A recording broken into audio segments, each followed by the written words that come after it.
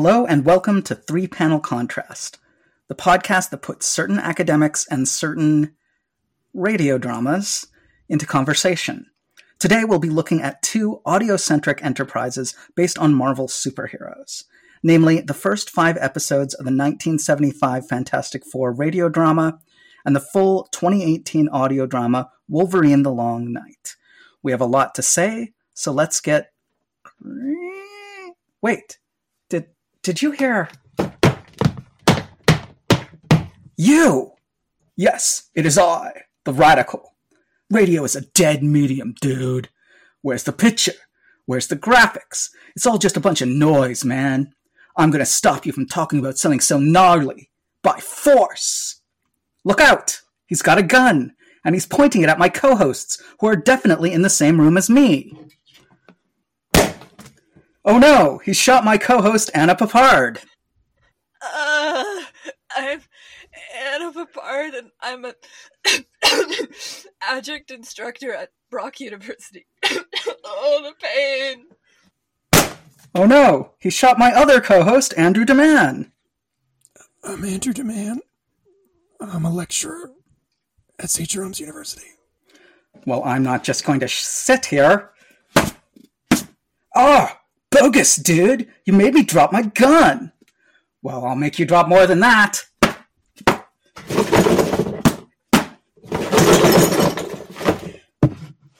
Ha-ha! Now I, the Radical, have the upper hand on you. And you, Michael Hancock, sessional researcher at the University of Waterloo and Laurier University with a background in game studies and popular culture, you have been disarmed. And now that I've retrieved my gun and have cocked it thusly, any last words? Just this. You say that you, the Radical, hate radio dramas, an audio-only medium. Well, I posit to you that you exist only through this audio medium. Your words, your actions, your poorly conceived conceit, all delivered only through audio and created by the audience's imagination. If you truly hate audio, then you should turn that hate inward and vanish, because it's only through audio that you exist. Oh no! Through your laser-focused logic, I'm fading away, and all of my crimes disappearing with me. Uncool, dude! Uncool! Dude! So Anna, tell us about the Fantastic Four episode.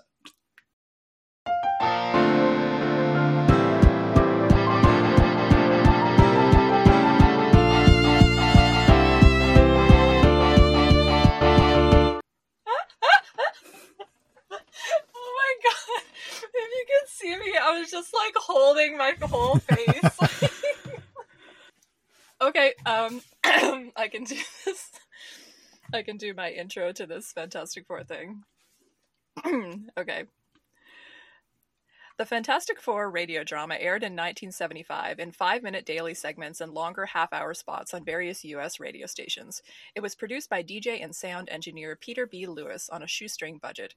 According to a 2010 interview with Sean Clefield, Lewis and his wife lost their house and went on food stamps as a result of the program being a financial disaster. Like many of Marvel's early licensing deals, the show happened in a bit of an accidental fashion. Here's the story in Lewis's words. In my day gig, I was a jingle engineer and mixer at a popular New York City studio, National Recording. Suddenly, through some light conversation and what you'd call a coincidence of God, I found myself talking with the wife of a songwriter who was working as a jingle singer on a gig I was doing. The wife, Ann Robinson, was in charge of licenses at Marvel Comics. She and her husband, singer-songwriter Tommy West, had heard and loved an earlier radio pilot I'd done, and she really loved the idea of the Marvel Comics radio series. And she could grant me the necessary license. She could also deliver Stan Lee, and she did. Indeed, Stan Lee is the narrator for the series, reading his own purple prose from the scripts of the original Fantastic Four comics he produced with Jack Kirby, supplemented with additional descriptions written by Lewis. Stories include the team's origin and their first encounters with the Mole Man, Doctor Doom, Namor, the Hulk, and the Super Skrull, among others. More fun trivia, according to Lewis, Lee was so self-conscious about his nasal voice, he brought 5 different nasal sprays with him to the recording sessions and ended up making himself quite ill by overusing them. Other voice talent on the series includes veteran voice actors Bob Maxwell as Mr. Fantastic, Cynthia Adler as the Invisible Girl, Jim Pappas as the Thing, Jerry Terhayden as Dr. Doom, and Bill Murray as the Human Torch. Yes, that Bill Murray. Murray was hired onto the project because both Lewis and promoter Bob Michelson had ties to the National Lampoon Radio Hour, a precursor to Saturday Night Live, on which Murray and several other future SNL and Second City alums cut their teeth. I believe Murray does multiple voices in the Fantastic Four show, but I wasn't able to find a detailed breakdown of exactly who does what. The show itself is interesting. The laconic Murray as the energetic Torch is an undeniably strange yet endlessly amusing casting choice, and I was personally surprised by how listenable the overall production is. It's obvious that a lot of care went into making this show. That said, the directness of the adaptation, the fact it's literally, in most cases, simply Lee and the actors reading comic book scripts, leaves something to be desired. These scripts were meant to go with Jack Kirby's artwork. Lee can put as much energy as he wants into lines extolling us to hear the incredible birth of the Fantasticar. It's better when Kirby draws it.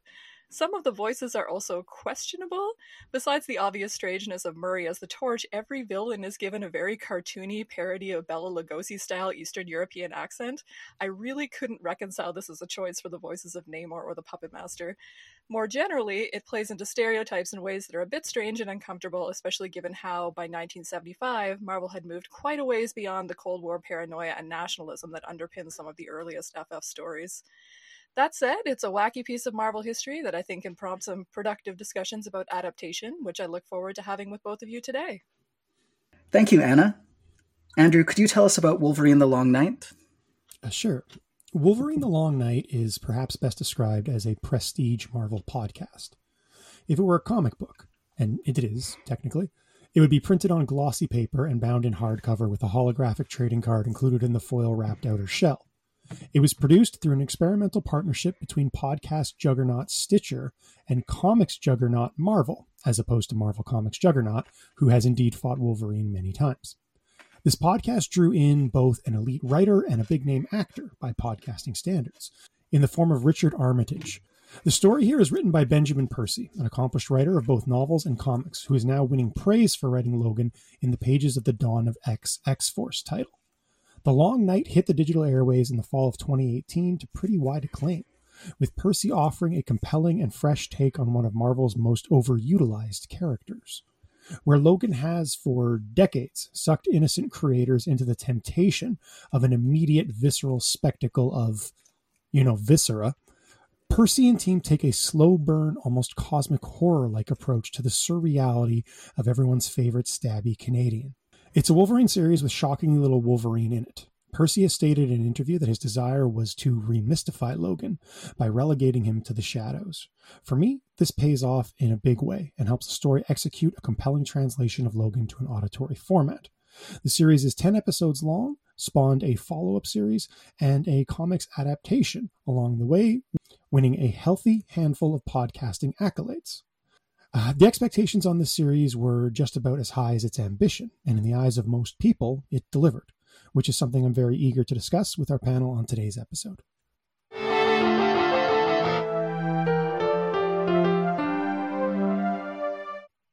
Let's start off here with a discussion of what kind of backgrounds we have in terms of listeners to this sort of audio fiction. Personally, I have some history with things like the Thrilling Adventure Hour, Welcome to Night Vale, generally things that are a little more comedy-based. I don't really have any real experience with this kind of thing. I mean, I'm trying to even think of like something similar that I would have listened to. I mean, I remember listening to kind of radio plays and stuff when I was a kid more. Like I had those, I had those Disney records that were like the movies that had the animation from the movies printed on the records. They were very beautiful, and I used to listen to those, and we didn't have a VCR or anything growing up, so I actually knew a lot of those movies only in audio format for many, many years. And that was probably the closest thing I can think to something like this. I listen to podcasts, but I usually just listen to sports podcasts and comedy podcasts, and I like to listen to both to fall asleep at night. So I when I tried to listen to the episodes of the Wolverine one before bed at night, and then like at least one of them ended with like a really gory like fight scene, and it woke me up and it was very disturbing. So I stopped doing that and tried to listen to them on my daily walks instead. And one thing that I point out is that it was way better, the Wolverine one, like on my headphones and on like my computer with my computer speakers, because it does have some interesting stereo effects that I wasn't really aware of until I started listening to it with headphones on. So yeah, very little experience with this kind of thing. But how about you, Andrew? I'm not much further ahead. I Welcome to Night Vale. I enjoyed, just like Michael, although I fell off pretty early in that run. And Wolverine: The Long Night was the only other really serial podcast I listened to. When I was working way too much at way too many different schools, I had this really weird like efficiency kick. So I would often listen to books on tape, essentially, not actually on tape, but, downloaded a lot on my commutes, just so I could feel like I was, doing something and using every minute. So I have a lot of experience with that, but not really serialized to the same extent. Although a lot of the sound design that you see in those things these days, at least with the more sort of elite titles, is very advanced in similar ways. But as I said, I think Wolverine: The Long Night is just by far the largest audio serial production I've ever listened to.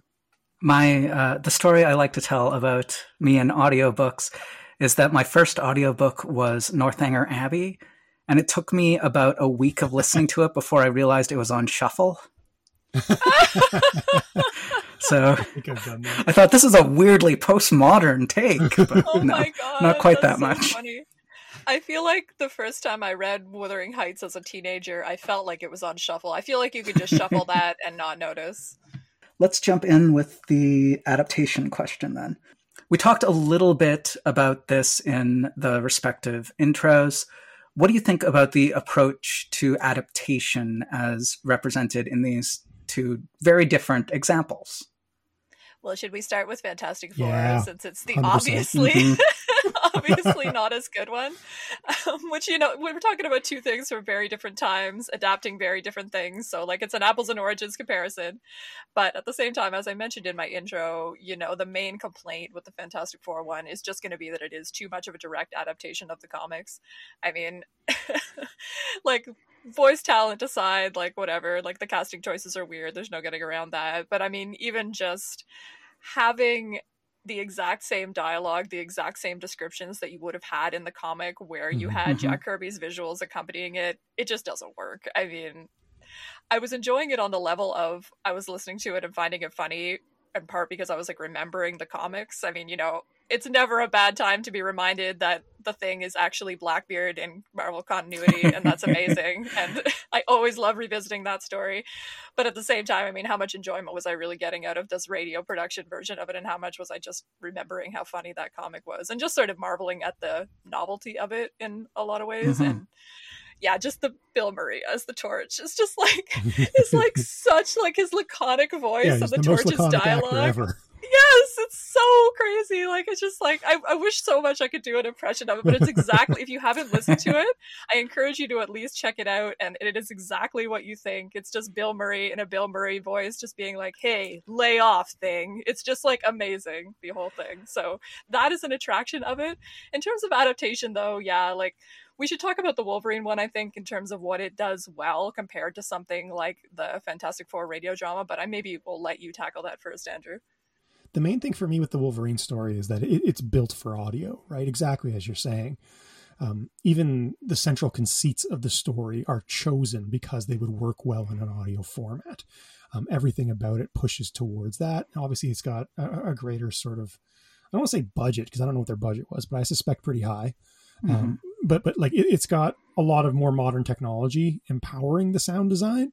So I think they can do a lot cooler things. I know, Anna, you mentioned the stereo effects when you listen to it in headphones in order to create a sense of like spatial presence and stuff like that, where to me, the Fantastic Four one is really just Stan Lee reading his writing. And like, I had a visceral reaction to it, not like just, this is funny and this is silly. I did have that, but after a while, it's just, you get this sense of arrogance. Like, how could you try to do this without Jack Kirby? You know what I mean? Like, why would you think this would work? Do you think so little of Kirby's contribution? And I know that's not what was happening at all. I mean, Michael gave us the origin story, but I just kept finding myself being mad at it for thinking it could do that without Jack Kirby. Yeah, we should tweet out the Sean Clefield interview with the podcast because it's very long and it's very detailed. And I had such a sympathy for the guy who made it, talking about how much work he put into it and how hard it was to get made. Like, he lost his house. So, I mean, it's really like a lot of work did go into this, and everybody that worked on this production, like, continued to sort of do voice work, and the guy who like wrote and produced it and recorded it, like, he's still working in sound design and like has had a very successful career.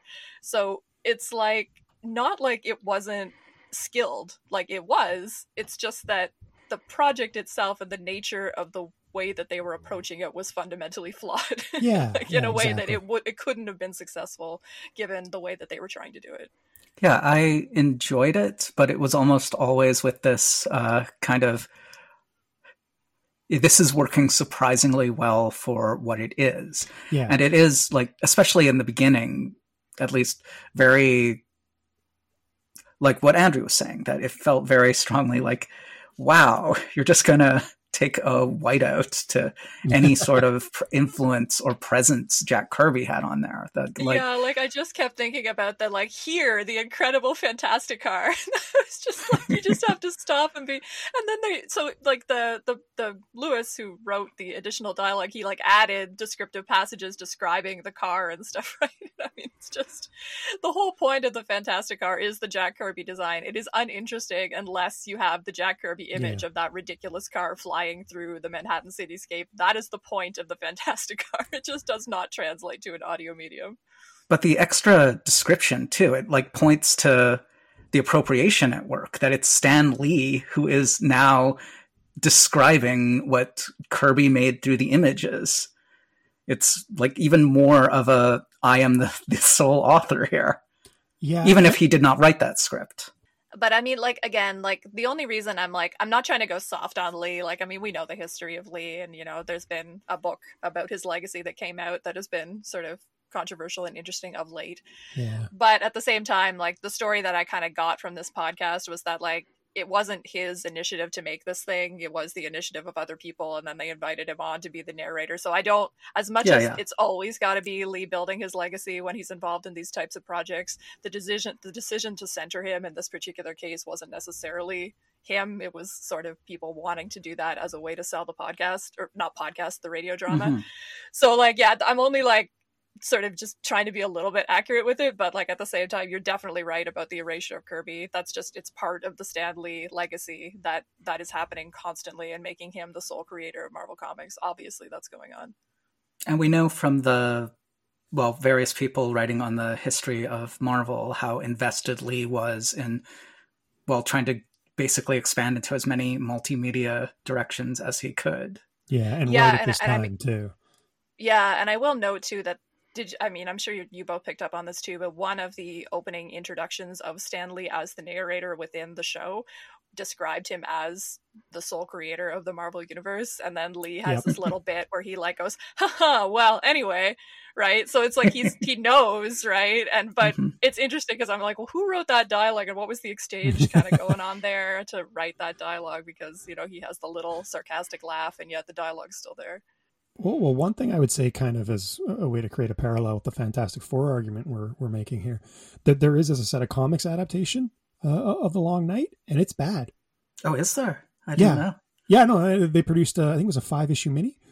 Oh, there's the problem. 5 issues is not enough. Isn't it, though? It's a very long and involved story, though, really. But like a lot of them are just empty red herrings. Yes. That's really got me thinking now, because I'm just like, I was thinking that it was a very involved story, but it's not really. It's a lot of kind of atmosphere, the way you would expect from a radio drama that's relying on audio. Whereas if you adapted that into a comic book, it would just be like a lot of scenes of people walking around and that's what it is. Yeah. It's not great. Well, I think Michael hit on the thing that I thought was most interesting as a comparison point.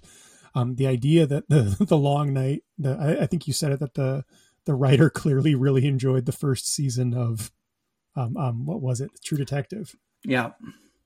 And I feel that strongly. Which, yeah, it literally also features a red herring that is basically a dive into more Lovecraftian directions that pan out to kind of nothing. No, they literally just jump off panel, but they jump off a cliff and they're dead.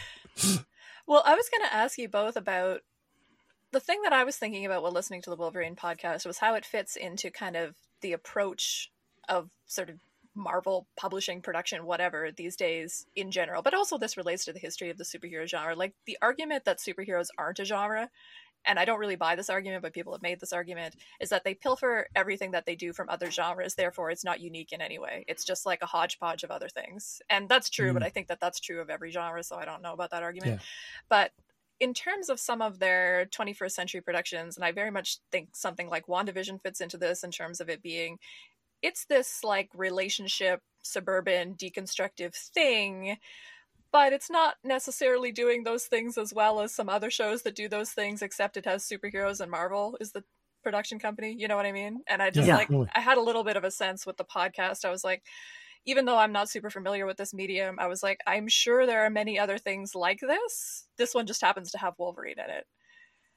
And like, I don't know, I had a weird feeling about that because although I felt that it was really well done, I'm like, is this a case of we're just kind of getting a watered down version of something else with Wolverine in it? And this is kind of the sell? Because I mean, it wasn't a super great Wolverine story. I mean, you know, if I think about Wolverine's presence in the story, he didn't even necessarily have to be there. I mean, he's like not present for most of the story. And so, I mean, yeah, I don't know. I was just wondering if you guys had any thoughts about that.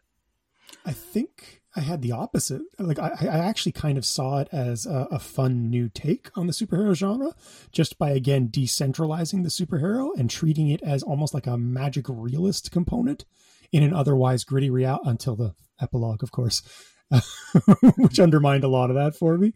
But in the early episodes, I feel like it was doing that thing that we've talked about before with Key Comics Works, about sort of accepting and viewing how strange a superhero would be and how alienating in reality. But as I think it lost touch with that in the end. I think, like, on the one hand, it's a story that doesn't really need Wolverine in a lot of ways, but in terms of which superheroes, there's not a lot of other superheroes that would fit well into the spot Wolverine does play. Yeah. I mean, you could maybe replace him with a character like the Hulk, but even that I don't think quite hits when it goes more fully into the noir beats, Wolverine is a better fit for that than a character like the Hulk is. And yet, when you think about what's fundamentally interesting about a character like Wolverine, is it his personality or is it his appearance? Because, I mean, if he's just going to be sort of a hard-boiled character or whatever, or he's going to be this like Dirty Harry style character or this Death Wish type character, we already have characters like that. What's interesting about him is that he's like a muscular, hairy, short guy with crazy hair and claws that come out of his hands. I mean, like, and that comes across visually more than in an audio medium. I don't know. I'm not trying to be like difficult or something. It's just that I'm just trying to figure out what my feeling is about whether I would want to see superheroes adapted this way. And I want to make a distinction too, that I'm making a distinction here between, you know, adaptations for visually impaired readers or something, because that's, I think, very different. And there's a lot of different conversations that we can have around this, but this is just, and this obviously can appeal to anybody, right? But in terms of just this being a story about Wolverine, who's a character who's primarily a character that exists in visual culture, existing in this other medium. Well, I guess, I don't know. I guess that does end up being part of the same conversation, because it's a conversation about how do you adapt the visuality of this thing into an audio medium? Is that even a thing that's worth doing? If it is worth doing, why? And like, sort of, what are the motivations and what are the goals? It kind of comes back to our overarching question: do superheroes fit this medium? That the Fantastic Four radio show is a very direct adaptation, but it kind of shows the limitations of telling a traditional superhero story in just a radio way. I know Thrilling Adventure Hour has a long-running superhero segment, but it is very clearly modeled after the 60s Batman cartoon, not a comic book per se.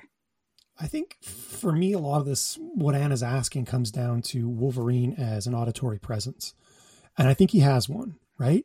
The idea of like the growling, borderline feral, the sound of the claws doing the schnicked, which is like the most famous thing about Wolverine, is a sound effect. I think the anguish of like a vocal performance of someone who's doing that whole tired but noble thing, that works. I think the violence, of course, surrounding Wolverine translates to the auditory format really, really well in a lot of ways. Like I think there's certain superheroes that this would work with. You guys mentioned Hulk, like that'd be a great one. You could hear the ground shaking and all that kind of stuff. And certain superheroes that it wouldn't work with at all. Storm would just be, tinfoil sheets shaking, which would be less engaging. So I think Percy's pretty good here in my eyes in creating an auditory presence for a character, even though he's not in this thing very often. When he is there, I feel it. And I really like that about it. And I think the absence speaks to it as well, like the sounds of Alaska that you're getting, like the eagles in the background and the wide open spaces and the blistering storms and waves and stuff like that. And then that too connects to Wolverine, of course, because Wolverine is associated with this ridiculous lumberjack fantasy that kind of gets stereotypical in a lot of ways by the end of this thing once again. But I do think he has an auditory presence. And I think they did a good job of bringing it out here. I guess maybe, Mike, I would ask though, like, does his presence exist because you have a prior familiarity of him that's grounded in the visual, or could you have replaced the Wolverine character here with any other generic, grizzled, Yeah, that's a great question. What is the trope of this character? Like, I mean, it's, that character, it's like a samurai character, but it's also like a Western hero. Like, I mean, it's any sort of character who is a violent character who keeps getting drawn into violence despite all their attempts to resist. I mean, to me, it's just that, like, it made Wolverine a less interesting character because if he's reduced to those generic tropes, then that's all he is. Whereas when you add the visual element to this character, that's when he becomes interesting. That's when he becomes different than, like, Shane or Dirty Harry or whatever. I don't know. I don't know if I can answer that. It's a really good question. I think that you're totally right, Andrew, that like about him being a character that works well in this medium and everything. It's really hard talking about adaptation, I think, when you are so used to characters in one medium or you have so much familiarity with characters, because it is so easy to just be like, I know Wolverine, I know how he fits into the story, but if you're I don't know, and I don't know how I would approach it as someone who didn't know Wolverine. Well, on a commercial level, like Wolverine is one of the more obvious choices for a role like this, just because he's a character who doesn't have a official Marvel cinematic or television presence, but still has enough cachet that, like, if you said like, oh, I made a Cable podcast, well, you could put Cable in this role more or less, but like, even with the Deadpool movie, I don't think Cable has the cachet that Wolverine has. Well, yeah, he's Marvel Batman, so I mean, he's an obvious choice. Well, I think maybe expanding on what Anna was saying, I definitely think that this is an experience that is designed to be connected to your earlier experience as the character. Like there's so much name dropping and, oh, was that maybe Sabretooth who did that? And this guy's name is Hudson. I know what that means. Yeah. You know what I mean? Like it's really creating tension out of audience expectation of translation of iconic, characters and properties. And I think that adds to the atmosphere. And I think, again, Percy does really well with that. So to me, I don't think anyone who's never read a Wolverine comic or watched a Wolverine film would get the same experience listening from this podcast. I think it's definitely beholden to the character's other existences. And I think the Fantastic Four podcast, I don't know that it's doing that. I feel like it's trying to be its own thing and just sort of recreate the magic of the Fantastic Four, but I could be wrong. It could be. I don't know who is listening to that without a fan. Well, I mean, especially now. Like, you don't listen to that if you have no idea who the Fantastic Four are. Yeah, interestingly, another little tidbit about the Fantastic Four one is that the original plan was to do it as a Silver Surfer one, because, it was kind of this, hippie guy that wanted to do it, and that was the draw, that it was going to be Silver Surfer, but they didn't think it was as marketable, so they did Fantastic Four. Aw, that's the best story. It does say It does remind us how far the Fantastic Four have fallen. Well, in terms of them being like the headlining property back in 1975 versus now. Yeah. Yeah, I mean, it is strange that way with Fantastic Four. They just, I don't know. Fantastic Four is like the cult Marvel property where, you know, I have this real sense of I'm such a like Fantastic Four purist, and like Lee Kirby Fantastic Four is the Marvel universe. And if you don't understand that, you're like wrong. But I mean, that's such a, you have to appreciate it in context and appreciate the camp value and appreciate it on the level that it wants you to appreciate it on. And it does struggle sometimes to appeal to modern readers, because I think of all the kind of 60s Marvel properties, it is the one that's most located in the 60s. And that can be a problem in terms of adaptation. Like my idea for adapting, actually, it wasn't a Fantastic Four adaptation that I had an idea for. It was for a Namor movie, and it was going to be set in the 1950s. Like, in the context of him kind of, you know, it's the post-war era. He's trying to find his place in the world and kind of at war with the surface world and at war with the conservatism of 1950s culture. And there would be like a nuclear theme. It was going to be really, really good. But I think it had to be a period piece. And like, I would love to see a Fantastic Four period piece set in the 1960s. I think that would be excellent. Yeah. Well, I mean, one of the things just listening to the Fantastic Four radio cast is just how great, even in this earliest form, how great a character the Thing is. Yeah. Like, for playing that line between monster and hero, he's just endlessly fascinating. Well, yeah, again, I just kept thinking about how much I like those original comics, and so much of in those very early issues, there's such a dramatic conflict and fear of the Thing and the volatile personalities in the team. Like, I really was remembering sort of Mr. Fantastic's dialogue, which is in the radio drama, like, what's happening to us? Like, why can't we get along? Like, we're trying to kill each other. This is really not okay. And it's really scary. Like, it is like the Thing and the Torch try to kill each other. They're worried that the Thing is going to harm people or harm himself. It's quite horrifying.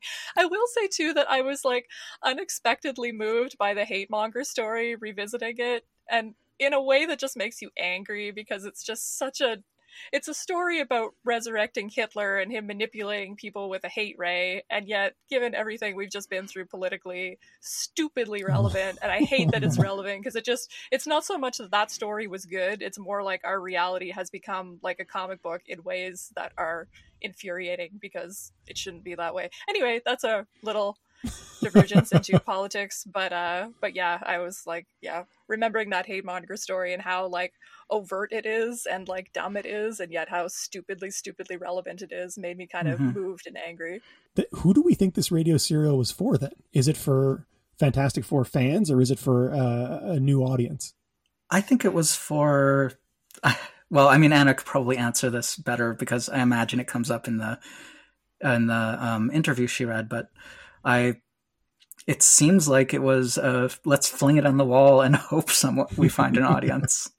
I think it was probably partly that, but the impression I got was the idea was that it would have a college student kind of audience, that, you know, they were going to try to cash in on that cachet that Marvel Comics had with sort of college students around that time. In one of the interviews I read, it was actually a radio interview I listened to, that was Stan Lee talking a little bit about the show, and they mentioned in that interview, you know, the usual comics aren't for kids anymore, they're being taught in university classrooms. Also, the Fantastic Four radio show was kind of mentioned in terms of that conversation.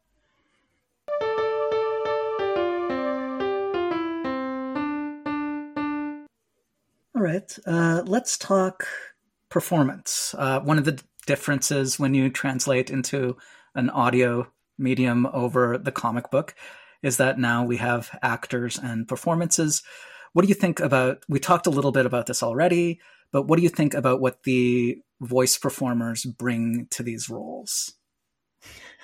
Again, do we just want to start with Fantastic Four? Just yes. like how it's bad, and then we'll talk about how Wolverine is good.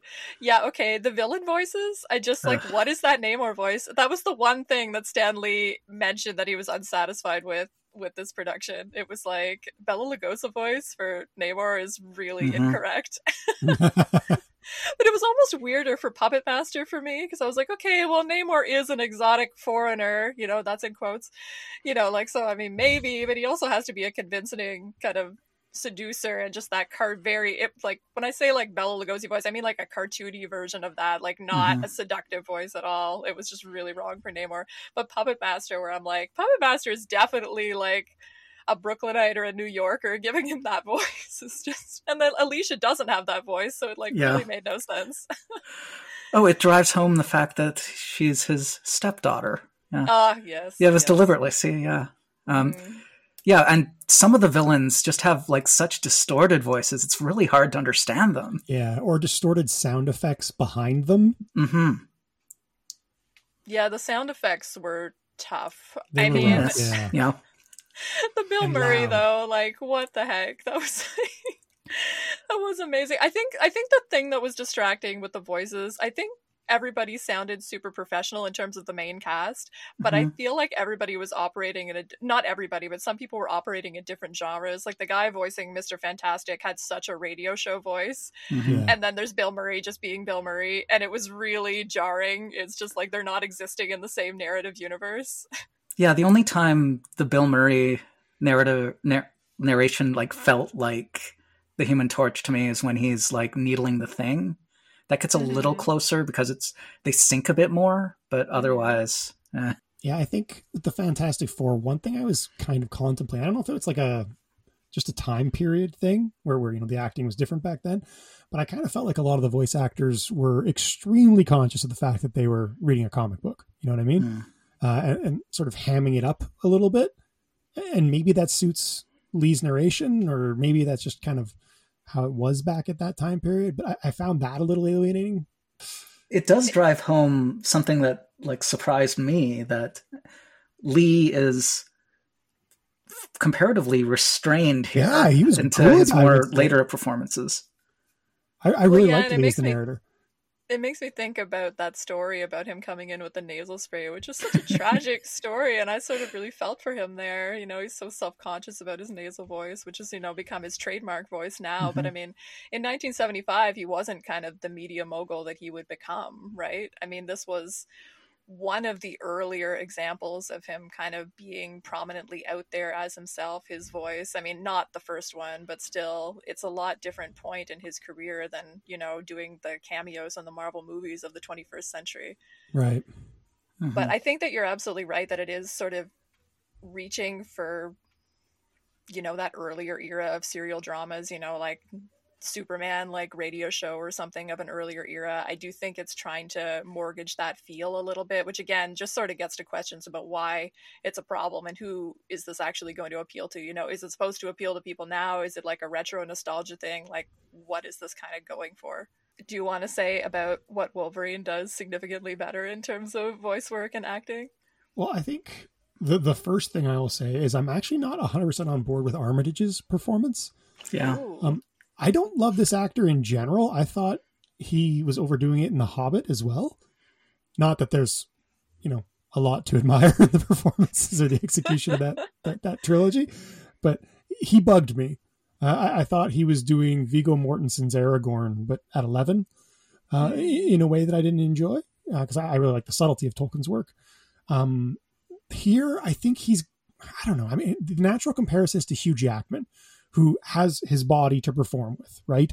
And as a result of that, massive advantage. But Jackman's a singer. He's a vocalist. He does really good things with his voice in that X-Men series as well. And there's a little bit of a subtlety to it at times that I don't think Armitage has. I think Armitage is just going to growl at you. I heard a little bit of the Jackman, a little bit of even the 90s cartoon kind of voice, but the problem is neither of those fully fits the story being told here, I don't think. Yeah. Like, this is not the story that the Wolverine from the X-Men movies would be in the same way. It's more, well, I mean, I haven't seen Logan, maybe, or Old Man Logan. Maybe that's a different thing, but it just didn't fit in that level for me. Well, I was just going to say to what Michael was saying, like, I think Logan is a really good example of where Jackman is able to get vulnerability and weariness into Logan's voice. And I think that attribute would be well served here. And I don't locate it. Mm-hmm. But I mean, don't you think he has to overact with his voice to get the visual of Wolverine across? And that kind of gets us back to that conversation about, I mean, because you just said, Andrew, like Jackman has his body to act with. If it was just his voice recorded, would he get the essence of Wolverine across? Like, I don't really think so. Oh, I mean, besides that, though, I mean, I don't know. I just have this fundamental question of Wolverine is this ridiculous, ridiculous character. I think every voice choice for him is wrong. I almost think every live action choice for him is wrong. We bought into Hugh Jackman as him because Hugh Jackman is just so utterly charming. But you know, I mean, I saw the X-Men movies before I read X-Men comics. I mean, I saw those movies as a teenager. And I mean, that wasn't comic book Wolverine. That was Hugh Jackman Wolverine, and we've become used to that version of Wolverine, and it's been incorporated sort of backwards into the comics in a little. So I don't know what the version of Wolverine I'd be expecting from a text like this, but I think it's an interesting question of like, is there a voice for Wolverine that's not ridiculous? And I kind of think the answer for me is no. Well, I mean, for me, the quintessential Wolverine visual is the whole like Madripoor patch persona. Like, it's a guy with an eye patch, a white suit, and that hair, and he thinks he's being sneaky. I know. Patch, so good. For me, I think it's a question of extremes. I completely agree with what Anna's saying. I do think it could be better. I think it could be more nuanced, and I think the role is written with the capacity to do that in the hands of an actor who was reaching for that. But as a counterpoint to my own argument, I will point to my own voice acting skills at the start of this podcast, and I therefore have nothing else to say. Well, what did we think about the other voice actors in it? Pretty good, I would say. I would say they had a pretty good, well-rounded cast. I liked the interplay between the two investigators. You know, they had that, the Mulder like, Scully. They, like, work. Yeah. They worked in like some fun dynamics with them. Like, he's clearly like hoping. I'm not that he's like flirting with her, but they have like a thing going. I have to romanticize everything, but you know, they had that. You know, he like is asking her to like look at the scenery, and she's just like, "No, I want to do the mission and everything." And like, yeah. Well, it's an interesting setup that like virtually everything we see is and hear is, well, just here. Everything we hear is filtered through them, because they virtually every scene is something they either encounter or are surveilling or being told. And it, like, ultimately their relationship is kind of more the narrative, like it's the narrative high point of the series more than Wolverine, arguably.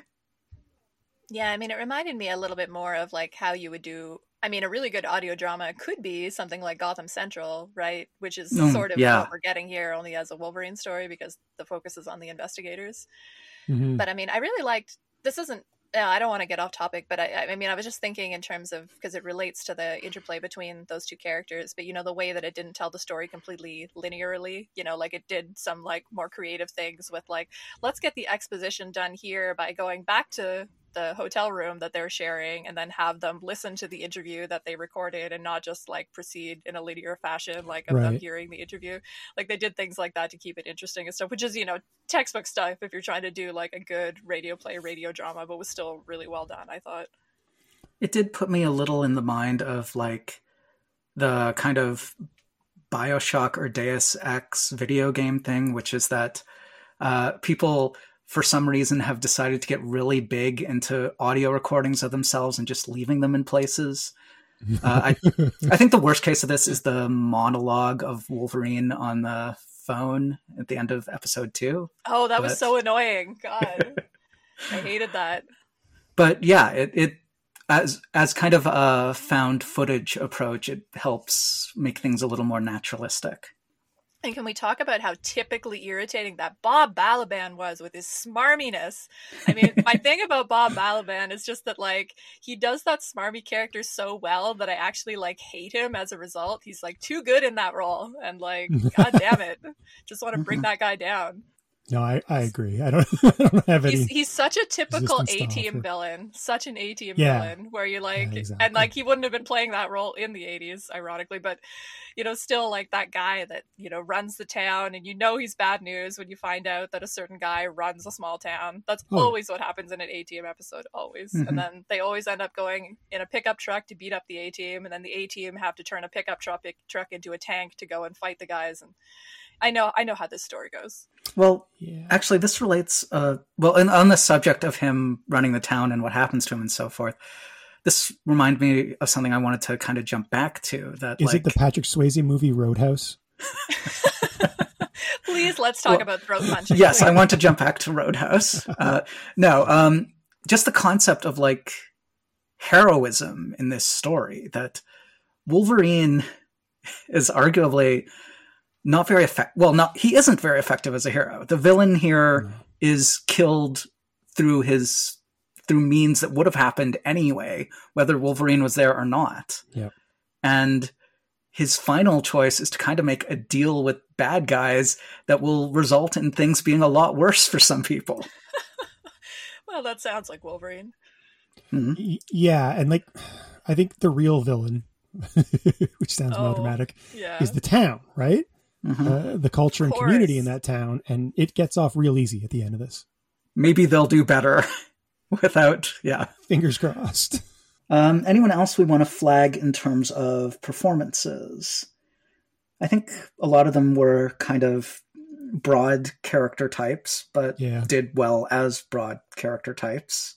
The sheriff, the kind of deputy, the prophet.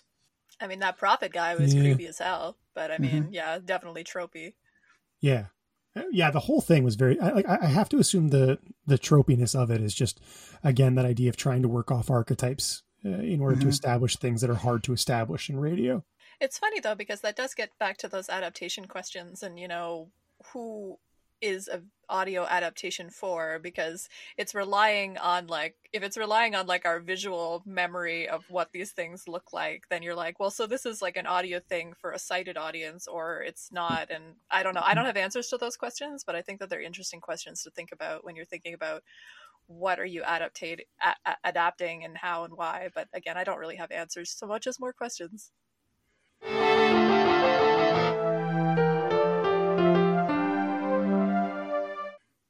Okay, this is like a dumb comic book person question, but like, is this story like set in any kind, like what era is this supposed to be? And like, does that matter? And am I just being a bad comic book person for asking these questions?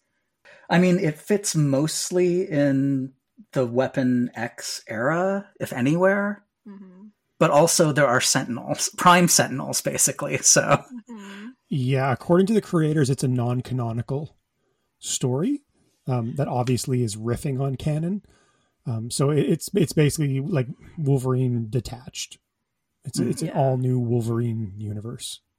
Yeah, and I mean, a lot of Wolverine stories are like that, but I don't know, I was joking with you guys before. I just couldn't stop giggling at the idea of like a ridiculous version of Nightcrawler showing up and being like, hey, Logan, are you done? I can't do a Nightcrawler voice. I'm not even trying, but it'd be so funny if I could. But, you know, like, hey, Logan, are you done with your vacation? What are you doing up here? It's Kitty's birthday on Friday. Are you going to be home? She'll be sad if you're not there. Come on. Anyway, when you're done, like, give us a call. I've got the jet just out back. Because it's like, it's so funny, like, Wolverine being out and being this grizzled Yeah. loner, and I was like, he has all these friends that like live at a house where he's welcome to be at any time, but he can't be there for reasons.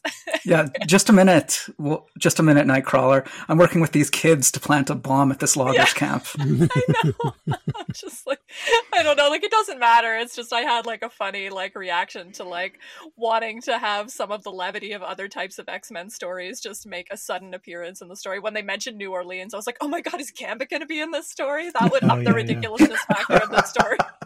Cajun accent would play on radio, though. It would be so good.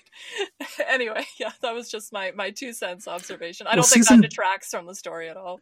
Season 2 is in New Orleans, so that's got to come up. Well, not Gambit, but like that accent has to come up, right? Yeah, for sure. There's nothing wrong with that accent. It's just I think if you're thinking about how are you anyway. Gambit Yeah, has how are had you a checkered- adapting? Yeah, Yeah, he's in had a a checkered respectful history way. of that accent being adapted. We can go back to the X-Men the animated series. Yeah.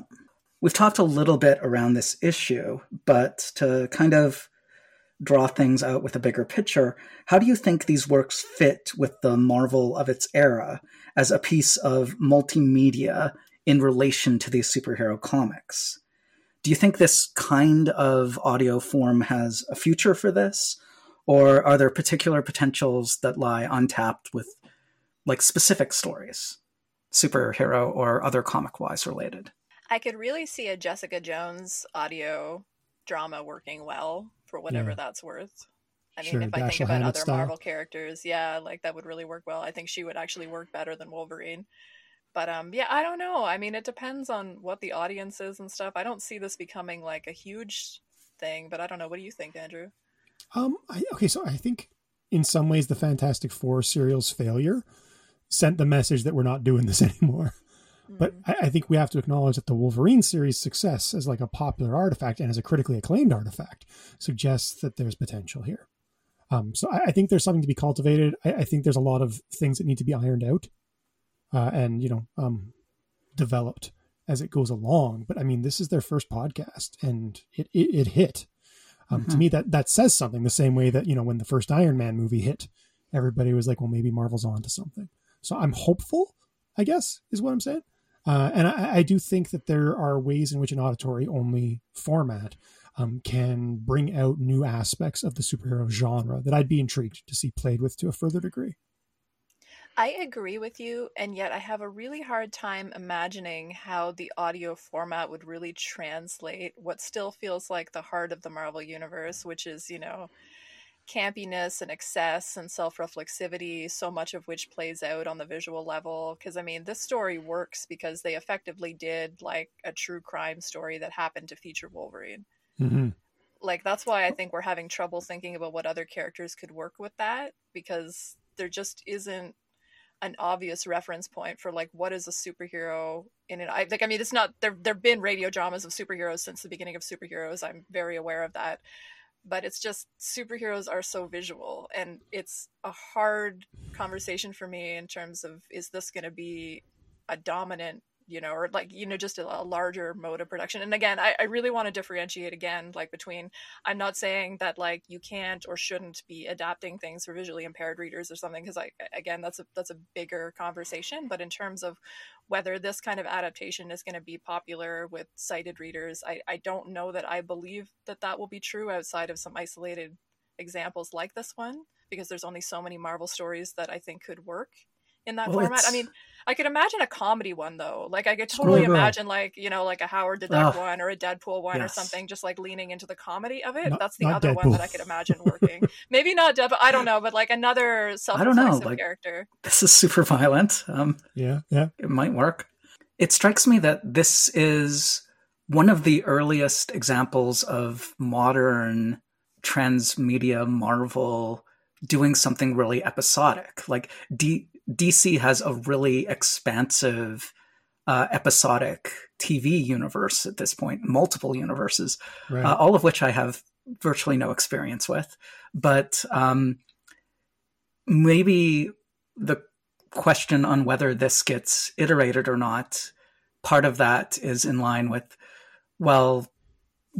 back to WandaVision, the idea of like, what can we, now that the cinematic Marvel superheroes are pretty much the best known publicly versions of that, how do we take that idea and put it into something serial? What does that look like or sound like?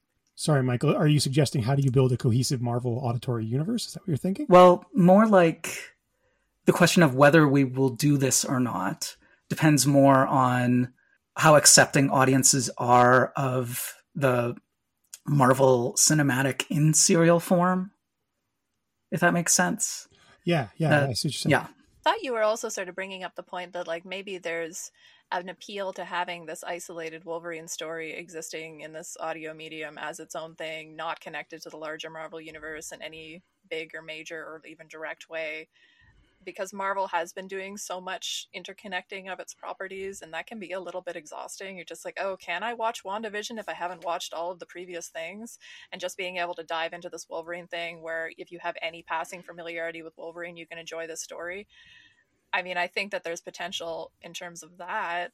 I mean, we were talking off mic about the new deal with Penguin as a distributor and how that's going to affect the traditional audience of comics. I mean, you can see there being sort of a push towards attracting more casual listeners or readers or viewers, and I could see this being part of that.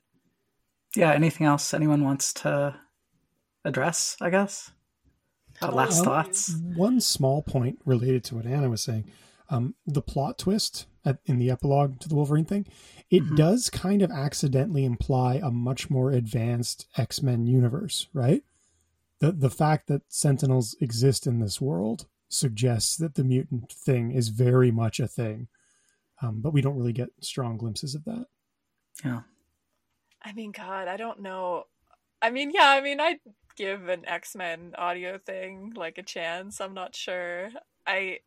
Do we want to relate it to other kind of non-traditional adaptations, like in terms of, because I think superhero novels are an interesting comparison point, because some of those are interesting, many of those are not interesting, and they often have trouble kind of adapting the things that superhero comics do particularly well, which is like dynamic, excessive visuals. And the books end up being a little bit sort of plot oriented in ways that don't capture a lot of that dynamism. I mean, is that a meaningful comparison to think about in terms of adaptation? Because I think that that's more similar. Like, I think going from comics to audio is more similar comics to books than it is like comics to film. I would agree with that. Yeah, for sure. There was a paper I read on just before this started. Literally, I was typing out my notes on it while we were setting up. McMurdy wrote on this on Wolverine: The Long Night, and she argues that the closure of the radio medium fits well with the kind of closure that Scott McCloud talks about, and in that sense, the adaptation works really well. I think you can make a connection there to the kind of things that prose asks us to do as well, in terms of kind of pulling the imagination and visual along with us.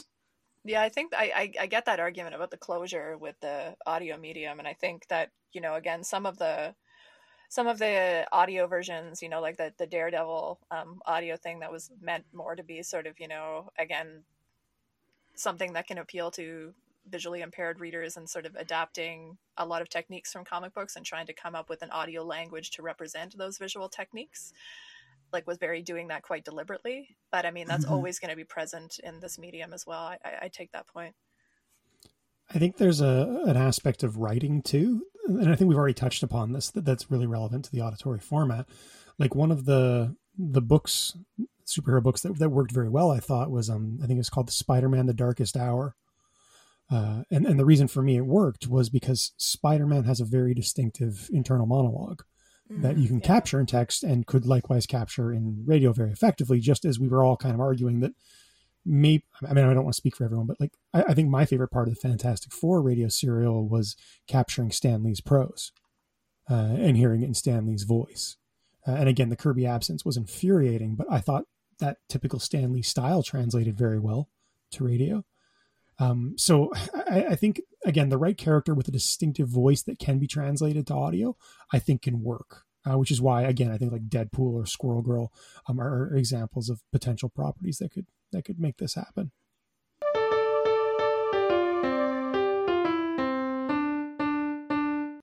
With that, we're going to draw our discussion to a close, and as per our habit, we will end with a recommendation. The recommendation prompt for this week is some other podcasts that we'd recommend. Let's keep it on the audio medium for now. I struggled a little bit with this one because, in the sense that virtually any podcast that I listen to probably doesn't really need our plug, but in comics, the ones that I listen to most regularly are House to Astonish and Wait What? So I'll recommend those. And if you want something that's different, Teen Creeps, a podcast where they review 90s young adult thriller novels.